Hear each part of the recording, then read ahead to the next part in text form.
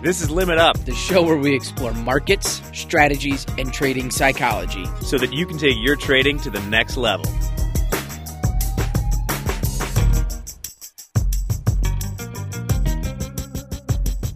Hey, what's up, traders? Welcome to the Limit Up podcast presented by Top Step Trader. I am Jack the Knife Pelzer, joined by Dan. Do you have a nickname? I was not ready for that one. I don't have a nickname going today. I'm just Dan Hodgman. We'll stick to that. Okay. Well, sometimes if you put people on the spot, something genius comes out. And I figure, JD has the dancing bear. We could, make you something. I think we made the dancing bear for him. He was not prepared for that one. Yeah. So today, beyond making up nicknames, we have a great interview coming up. We interviewed Casey Stubbs from Trading Strategy Guides. He's the founder over there. Super interesting guy. Another military man like you, Dan. Yeah, it's always fun getting to sit down with another veteran. And he's got a cool story about how he got into the whole thing and trading, that is. And I really enjoyed this conversation because he's got something coming out that I think is necessary. This idea of a trading university, an actual school where you go and you get certified in trading. Like, I love that concept. I think it's awesome. Yeah, I think there's a lot of things you can learn from trading, even if you don't want to trade professionally. It's one of those things. We teach all sorts of things in school. I think having an understanding of how markets work would do people a lot of good in the long run, at least. I agree. I feel like in the last few months, I've heard from my friends that even people I haven't talked to in a long time, they're calling me and going, all right, what do I do? I have, I got $5,000 sitting here. What can I do with it to invest? And, I think if we got educated that a little bit more, it might make that conversation easier. Yeah, I worked outside the trading industry for a few years for a publisher, and it was just unfortunate how little everyone knew about, putting money in their 401k or whatever else like that. And that's stuff we should really be teaching in school. And maybe that's more personal finance than trading, but they're both good to know. Right? They tie in together. Yeah, we shouldn't be teaching people how to trade their 401k. I don't want to clean up after that mess. So, anyway, we had kind of a lengthier conversation, so might as well just get to this interview, Dan. What do you think? Let's do it. All right, we'll catch you after the break. In the meantime, enjoy this interview with Casey Stubbs. Oh, man. So, we'll kick it off here. We're joined today in the virtual dojo by Casey Stubbs, the founder of Trading Strategy Guides. Guides. See, I said guides instead of guides. Trading Strategy Guides. Casey, welcome. Thanks for having me on the show, Jack. Yeah. You guys were just talking before the break. You both have a little bit of military service in the background. Yeah, I was in the Army for 9.5 years. Went from 96 to 2005. I loved it. I got to tell you, I give you credit. I made it 4.5 years. I was like, all right, my contract's up. I'm out. I can't do another enlistment here. It's too much.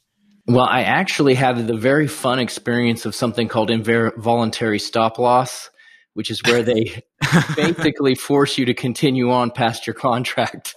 Oh, yeah. That'll happen. That didn't happen to me. That's in the fine print. They don't actually tell you about that when you sign the contract. Yeah, let that be a lesson for everyone out here, whether it's a futures contract or an Army contract. Read it closely because the devil's in the details, always. So, Casey, were you interested? How did you get interested in markets and trading and stuff like that? Was this something that you found after you were in the Army or something you've just been looking to do your whole life? Well, I'm pretty fortunate and had a pretty cool experience when I was in high school. I was always a computer nerd because my Aunt Mary would bring home computer parts and show us how to put computers together when I was really young, like in the 80s, because she worked for a computer company called Intel. And small company. Yeah, it was good. It's been a good run.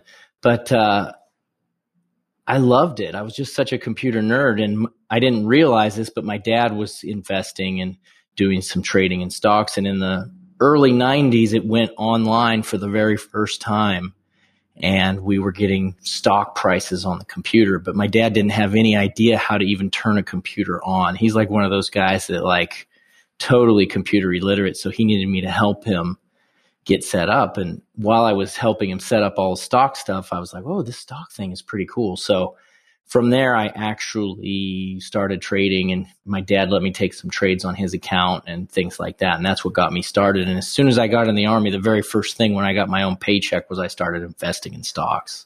It's very cool. People who might be younger listening, being computer literate was much more acceptable in the 90s. I recall growing up in the 90s, like the mid-90s, my mom, computers were widely available by then, but she went out and bought me an electric typewriter to do my school stuff. So I was a late adapter as well, forced. Needless to say, she was not investing in Intel, but that's super cool. So you obviously got to see there was a huge run up in tech stocks and everything else in the 90s. Were you around when it bust wide open in 99?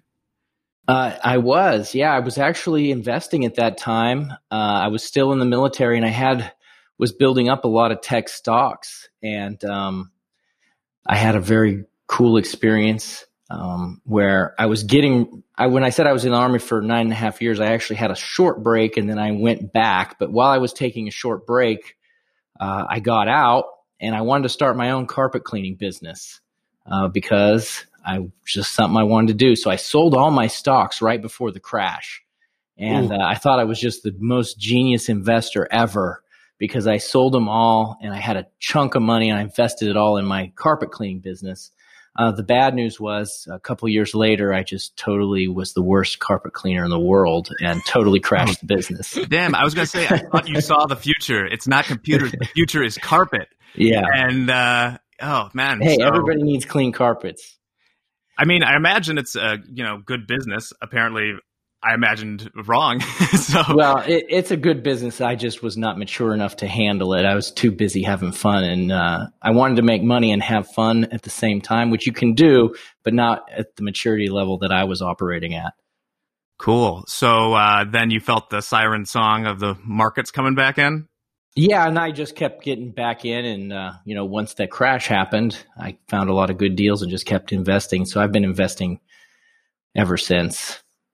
So just to get a little bit of background, because we haven't met before, you trade a lot of stocks. Are there any other asset classes that you're trading now, or have you stuck mostly to stocks? I traditionally trade stocks with options, some option strategies, not too heavy on options, and I also do some currency trading as well.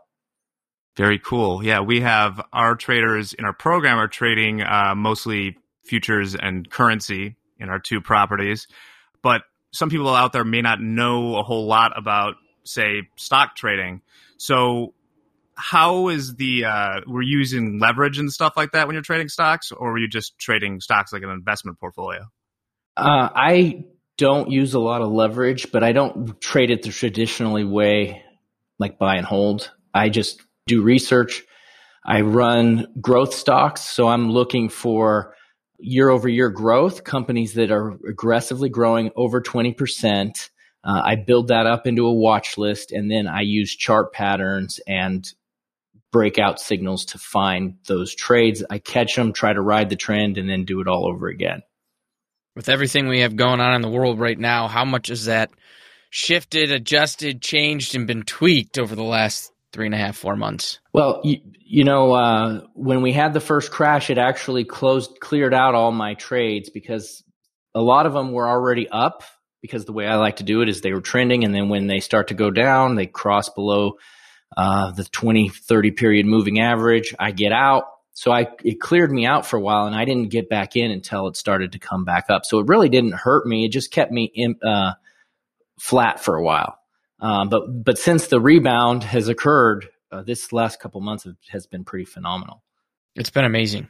Sure. It's definitely stocks have become sort of sexy again, whereas, for years I had really traded nothing besides futures and some options and ETFs. But then with the crash and so much uncertainty involving a lot of the companies, it became in vogue to be picking individual stocks again. And especially with the rise of all, the Robinhood traders, there's a ton of retail people entering the market who are getting interested in stocks for the first time. Yeah, we could talk about the big debate. All the old time traders are mad at the young new traders that are manipulating prices because of Robinhood. I personally don't buy into it, but it makes good headlines. I would sit there and agree with you. I think Robinhood's great introduction to get into this, but how much are those retail young traders really buying and selling within the app? I don't think people are doing 1,000, 2,000 contracts in a day. Yeah.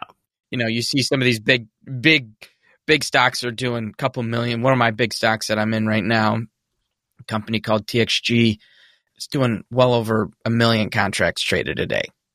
Yeah, I want to throw out some statistics here because we can get into that. I'm glad you fell on that side of the debate, Casey, because it was going to be awkward as a guest. Well, hey, I don't mind going head to head. Let's find something to disagree about. We'll find something we disagree on. But as we discuss this first, I think I'm most interested in why this is the angle that is being taken. Maybe because it's an interesting story for the media and stuff. But if you look at the volume on this move and say in options or the stock, or the retail traders are accounting for a minuscule percent of that. It's maybe, I don't know, less than 5%, I think. So it's so weird to me that there's been, and you see it all the time if you're reading Zero Hedge or anything else, they're talking about, the Robinhood traders are the ones pushing it. It's absolutely not. No, not a chance in hell. No, the Robinhood traders are going to be the ones that are going to get their hats handed to them when it does change direction. But that's about it. That's coming from those guys. Absolutely, without a doubt. I mean, I think it is a good thing overall that people are becoming more and more financially literate. I think it's good that people know about investments and stocks and the basic fundamentals. I just hope that whole generation does not get wiped out. So we saw a similar thing happen with the tech bubble we talked about earlier in 2000, where there was huge retail involvement going up and up and up. And then when it blew out, it kind of, a lot of people got their hat handed to them, as you say. Right. And that's what's going to happen in the markets. And you got to think in the 90s, late 90s, that was really exciting because so many traders were involved in trading for the very first time because it was available online. It was pretty easy. I actually remember I still was calling in some of my trades because I was in the military. I was overseas, so I didn't have access to computers all the time. But when you introduce all these new people, that's a really good thing for the markets, but it's also a dangerous thing for the new traders. But I love educating young people. I think it's fantastic. I know when I learned when I was 17, it was really exciting. And the fact is, most people don't get access to the markets or stocks at all. Like they don't really even mention it in school.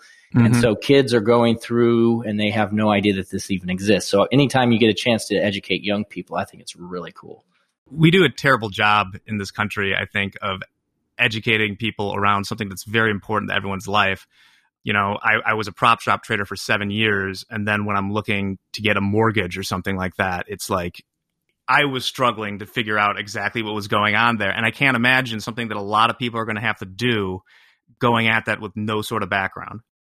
Absolutely. I remember the only thing I got taught in grade school that I used to this day was 5th grade. We went into the newspaper, you picked a couple different stocks and you checked on them each week and for, 6 months. And then they calculated how much you would have made or lost if you invested $1,000.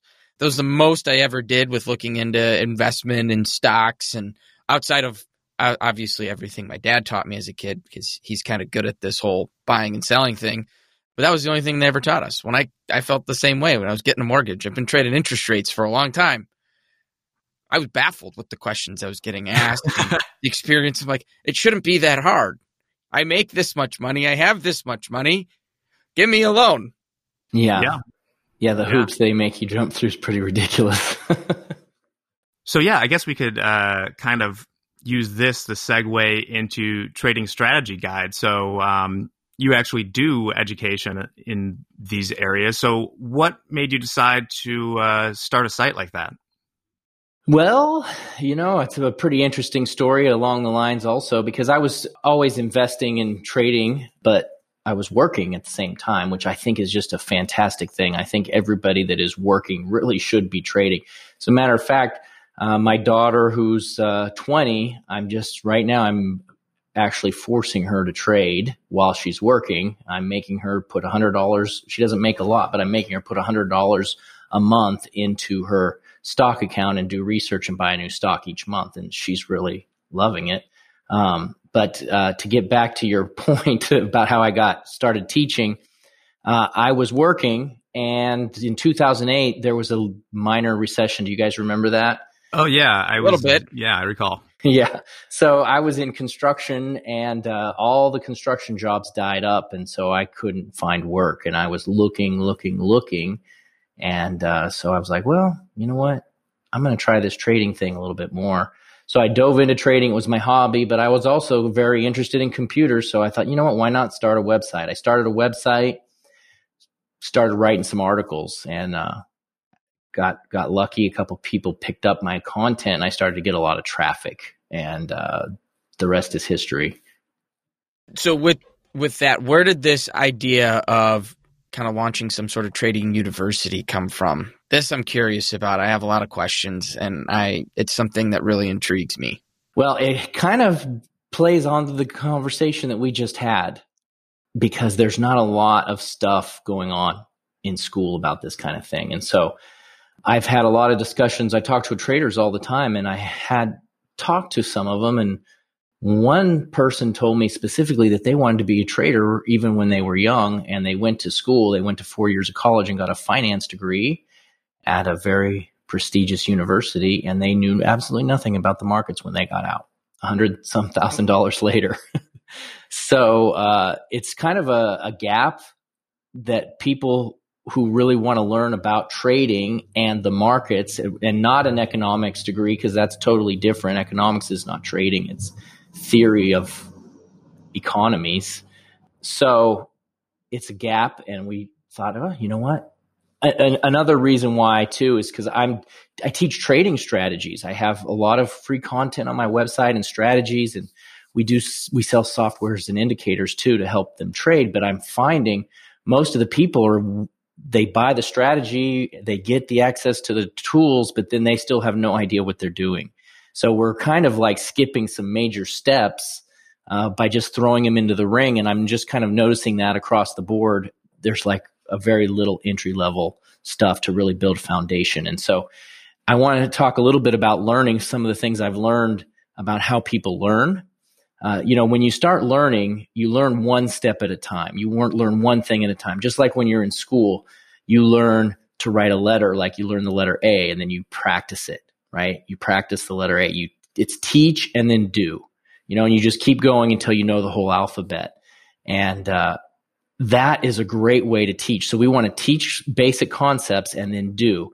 And I was taught that was called linear education. But then once you get a foundation, once you have all of those things, then you have a truly powerful base on which you can build, and you can learn great concepts really quickly.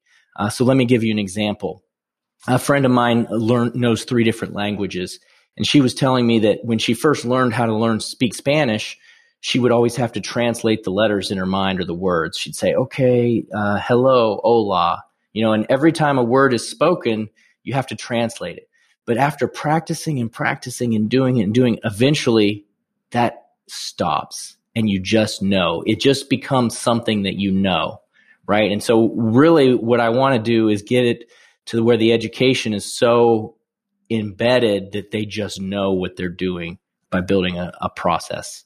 Yeah, I can definitely vouch for the fact that, especially people that are looking to get into trading, that the sort of school programs that you would think are good for that are not. I majored in economics, and because initially I was trying to go into, consulting or something like that, but the Great Recession, as we said, was right when I was graduating, and there was obviously volatility. So because I was a math guy, I got into trading, and I got the job, but I had no idea what it meant to be a professional trader. I had an idea that it was something you made money at, and it involved trading financial instruments. But being there, I learned that the framework and being able to build models is so much more important than knowing the actual products. Like finance is great if you're going into banking or something like that. But for trading, I would think things like mathematics, statistics, physics, computer programming are so much more, or even just, I've said this before, and Dan will probably cuss me out for this, or playing professional poker or something like that. Something where you're dialed in to building models and managing risk. Those are the things that are more important and harder to teach, honestly. If you have someone that can do that, they can teach you about the stuff you need to know about the instruments. But that's cool what you said. Yeah. And, just to jump on that poker comment, the secret to poker is finding a bunch of people that don't know what they're doing and then play with those guys. Yeah.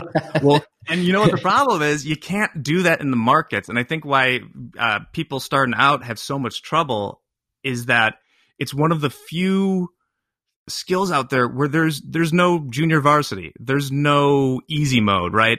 If the second you start trading live, you are instantly playing in the pros. You're in the NBA going against LeBron. Your first trade, you're against Goldman Sachs. There's just no other way to do it. So it's important to, get educated. Get educated. Right. Yeah. And to get, like you said, models in a process, it's really important so that you can survive. And once you survive, then you get a chance. But the market loves to wipe people out. That's what the market loves to do. And I would encourage people that the idea of having frameworks or processes, that expands beyond trading as just an incredible life skill to have. I think that the one common thing across all industries of people that are successful is they have different frameworks they use to help their performance. They don't just wing ideas. They analyze them and think about, well, how am I going to treat this process? And then focus on the process, not the results necessarily. Yeah, that's how I live. And it's always a work in progress, but I set up processes for my day. Okay, I'm getting up. I try to get up early. I try to have a set format of what I'm going to be doing, journaling, thinking through my day, a little bit of exercise, and just have a format that I'm always trying to tweak and improve so that I can be the best person that I can be. Absolutely. I think one of the best things about teaching this as an actual curriculum is right now the steps to getting into this industry are just as you said. You get on an account. You have to learn what the market is. There's some great content out there, but there's no program that's going to teach you step by step. So you're jumping into the markets right away. If you can teach people from the beginning, first off, we're not going to be Gordon Gekko. This is not Hollywood. We're not going to make billions and billions every single day and every single year. It's a slow process. And that's the key, is everything is a process. If you focus on a process, you can educate people that the profits come, where instead I think so many people, when they first jump into this, the first initial thought that they have is, all right, how much money can I make? They're seeing the dollar signs. And don't get me wrong, each and every trade I put on, I'm thinking, it crosses my head. I go, ooh, is this going to be the big one? Am I going to catch that huge, obnoxious move that no one saw coming? And I go, probably not. Ignore this. And then I can focus on my process. And I think that's when the game starts to change for traders. So they start to focus on, okay, execution, risk management, money management. Okay, if I can focus on those, small, simple things, forget where I think the market's going to go, trade what this market's going to show me, and now I can just focus on that. And over time, you start to watch that P&L, and you're like, holy cow, that looks pretty good. We're making some money. Yeah.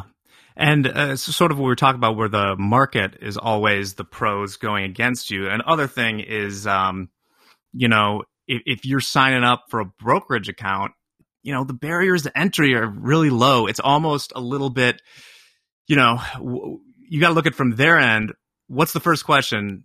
Dan, if I'm looking to open like an options account with you, you're the broker. Mm-hmm. What's the first question you're going to ask me? What's your social security number? To find out every little detail about how much money you have. Yes, and that is what I was going to get at. Their first question is, do you have the money to pay us if we have to margin call you? It's not, are you good? Mm-hmm. Is this going to be a mutually beneficial relationship?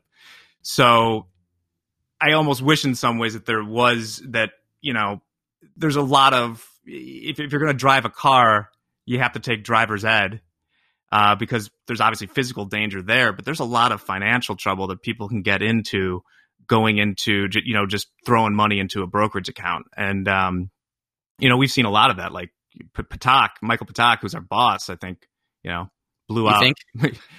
I think. Oh, yeah, I didn't mean it like that. Yes, he's our boss. He founded the company.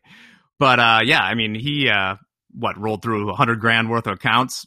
Yeah, before he even came to the prop firms, I think the story was, he started stock trading and trading some options through a brokerage account, 3 different $30,000 accounts, washed those up pretty quickly, and then was like, all right, I should probably learn how to do this now. I will say I admire the tenacity to stick with it. I don't know if I would have been able to do that. I don't think so. Trading stocks, Casey, I blew out one $5,000 account in college, buying the dip on a little company called Bear Stearns. So, yeah, what dip? Right? Still waiting for that to come back, but just keep hanging on, brother. Yeah. So, what do you interact with the people that you're teaching or that are using your program at all? So right now we teach strategies. The university has not launched yet, but when we do launch it, it is going to be interactive. We're going to really focus in on, like I said, exercises, activities, and definitions. Because another thing people get really hammered about is all the trader talk. And people actually just repeat words and they don't even actually know what they mean. I don't know if you've ever experienced that. Support, resistance. Yeah. So, and I always mix them up. I usually say the wrong thing for the wrong thing. Like I call support and resistance. For me, it's people will correct me. Yeah. Casey, I ran into the same problem. So I've been at Top Step for a little bit more than a year now. And I had previously traded treasury spreads at a prop shop, and it was we were very disconnected from the retail outright trading. And when I came in, I felt very uncomfortable and out of my depths talking about any of the things that outright traders were looking at. It was just a different lingo. There's so many different ways to trade out there. Nobody knows everything about everything. So don't be afraid to say you don't know something. I guess even though I hid that until now. You finally admitted it after all these years.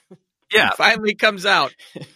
Well, it has been. Well, just from like talking to Dan and Hogue and other people and doing my own research, it's all the same thing. You might have had different, being at the prop shop was kind of like being in a, uncontacted people or something like that. We didn't interact, so we had our own names for everything or the own things we would say. And then there's this common language that I'm starting to get really into. So, but I still mess it up.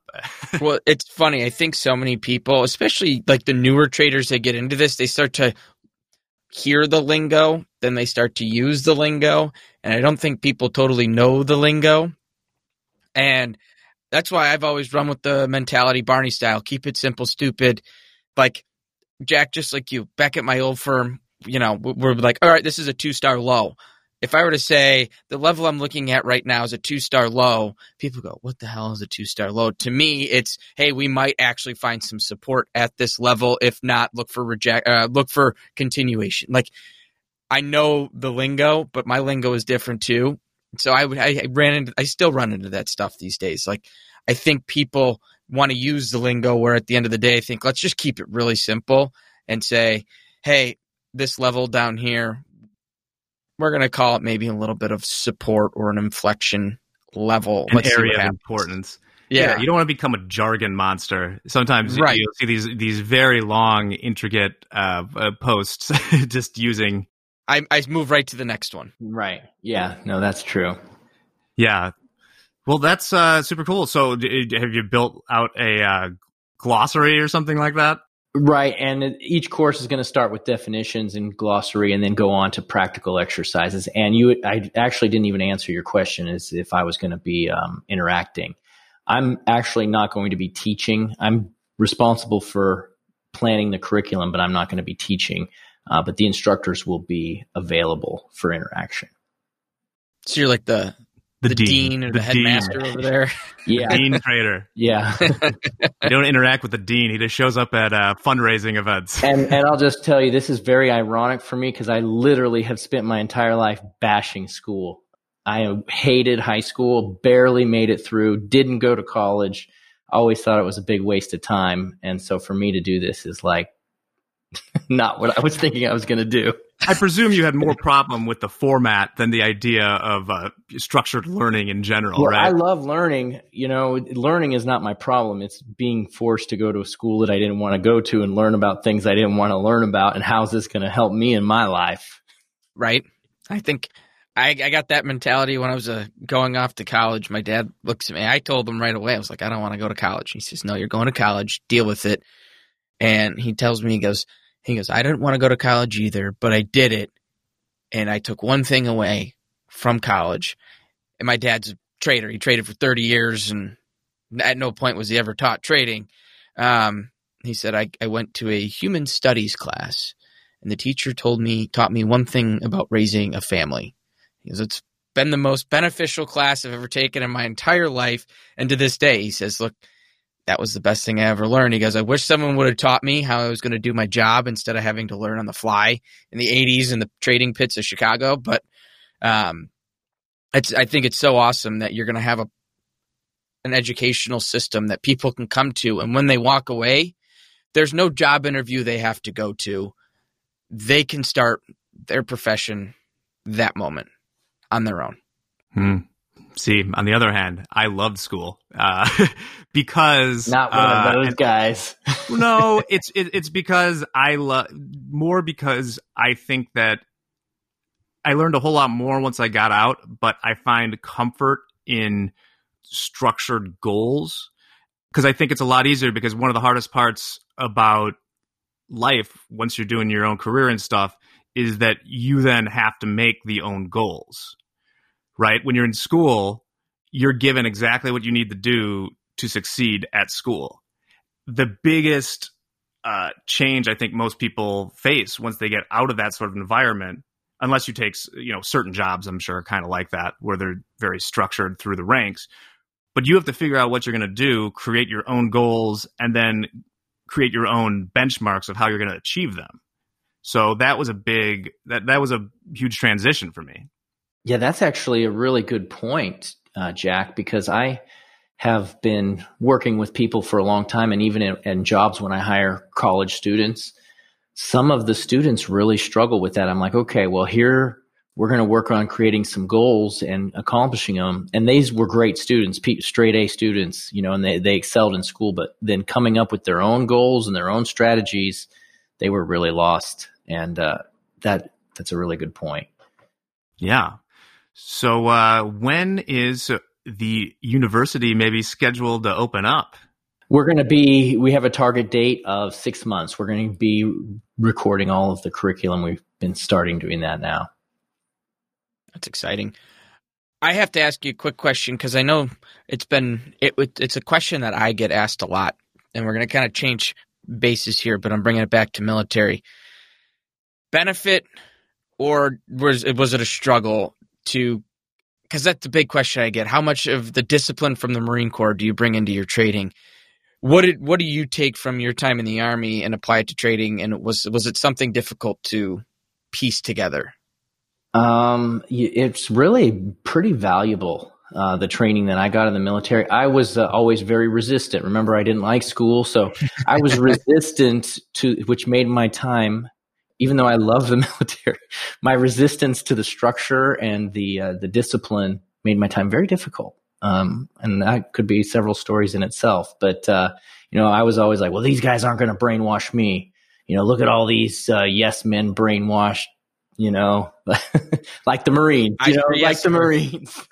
Yeah. Sir, yes, sir. Yeah. Willingness and obedience to all orders. I do that too.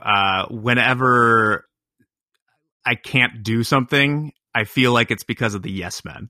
And that's sort of, I'm not saying that's how you do it, but that's sort of my crutch. It's like, these people, what a bunch of posers. Right.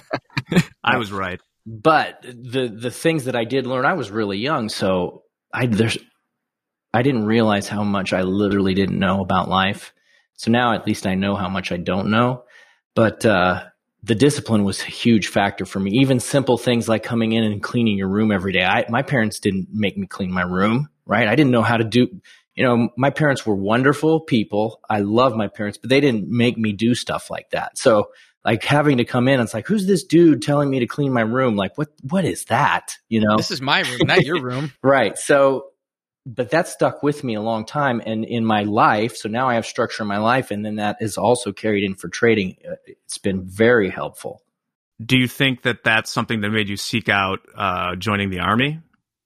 The main reason I joined the Army was I started college and I did it for about 1 or 2 semesters, and I ran into recruiters, and I knew that this college thing wasn't going to last. Like I just couldn't hack it anymore. It was just so hard. So they had these big boards on the wall, and I'm from the state of Oregon. And so they had these job applications for these Alaska fishermen to go out and do crab fishing. It's like, they say it's really dangerous, but the pay was really good.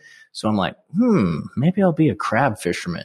So I was about ready to do that. And then when I ran into the recruiter in the hallway and he's like, come on. And then that was it. I had to get out of there.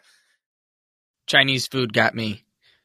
I was picking up my Chinese food. I walked out of the Chinese restaurant. I walked past the Marine Corps recruiter. I was still in college, and the guy came out and he's like, what are you looking at in here? It's like, those guns look kind of cool.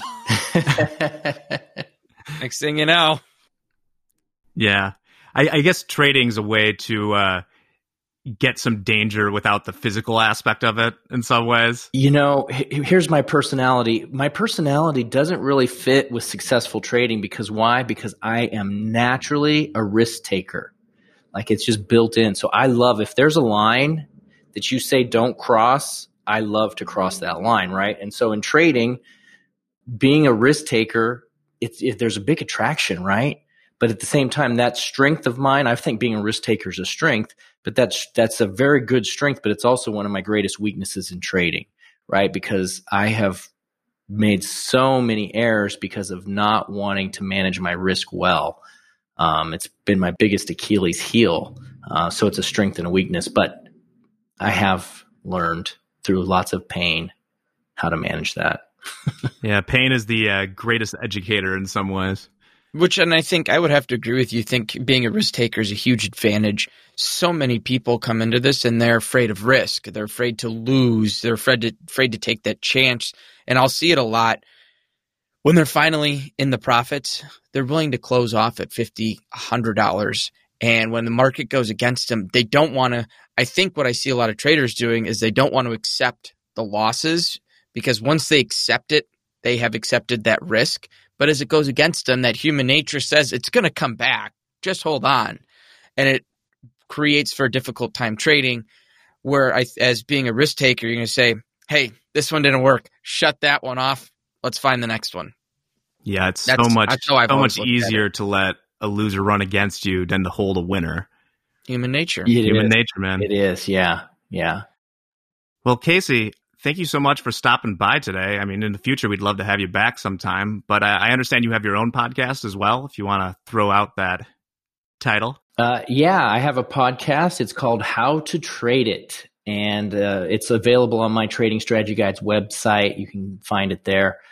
And I just talk to traders, and I like to get their stories. I love stories, love hearing about what people went through and all the challenges, because I want to motivate people. And I think stories stick with people. So I like to get their stories, and then I like to talk about their strategies as well. And that's where the How to Trade It comes in.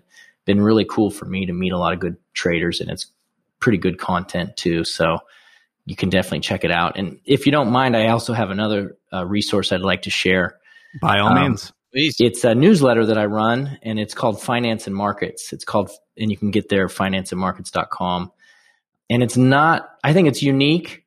We talk about a growth stock once a week. It's only a weekly newsletter, but I include, again, stories. So I like to motivate people. I think most of the news is negative. And so I'd like to get positive and encouraging stories about business, about traders, and mix it in with a growth pick, because I think that all we get is negative, crappy news. No one's talking positive.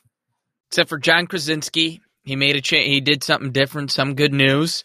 on YouTube. I highly recommend it. I'll check it out. Cool. Well, by the way, that's a Finance and Markets. That's a great domain. When did you get that bad boy? I got it a couple years ago. Yeah. Oh, good for you. Well, Casey Stubbs, thank you so much for stopping by the Limit Up studio. Just thanks, man. Thanks for stopping by. Thanks. It was great. Thank you very much. This was a great conversation. All right. We'll give a few exit notes after the break. Ladies and gentlemen, thank you so much for tuning in to the Limit Up podcast, which, as always, is presented by Top Step Trader. Today, we actually just introduced a Top Step Trader. We're doing an international, let me get the naming right, because there is a certain organization that I wish not to be sued by. So let's put it this way. It's called the Top Step International Classic. And what it does is it pits 16 international equity indices that I lovingly picked out. I was able to find 16. We went down the list. We have Egypt in there, Colombia, Chile. Good selections. Good selection. So we have some, heavy hitters, the US, the Nikkei, FTSE. I always loved FTSE's a funny name for a stock exchange. I laugh every time I see it or read it. I get a chuckle like, oh, we're playing FTSE under the table. The DAX. But then when I went down the list, I got into some stuff that I have never seen before. So it will be an interesting competition. Basically, it's sort of like a Market Mania tournament we did where it's a bracket. If you fill out the bracket, you are entered to win one of 10 free first months in a trading combine. The sizes kind of play out by where you finish. First place gets the biggest. Third place gets a little less, but still a free month in the trading combine.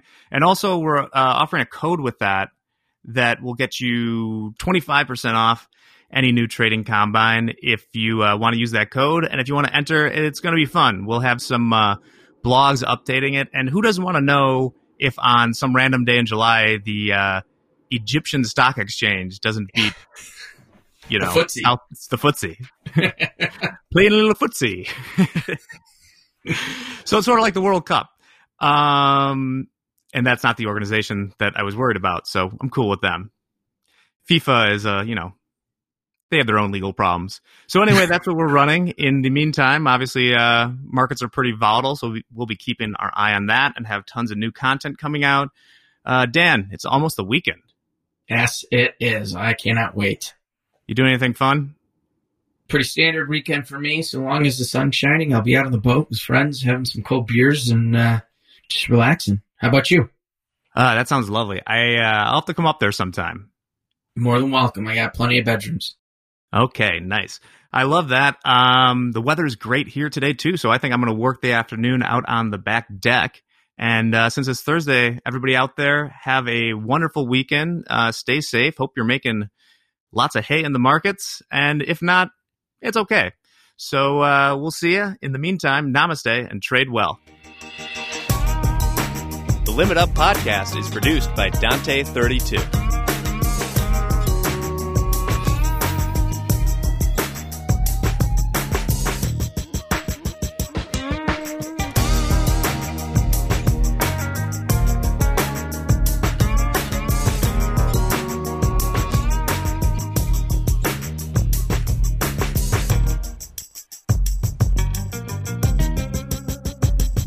Futures and Forex trading contains substantial risk and is not for every investor. An investor could potentially lose all or more than their initial investment.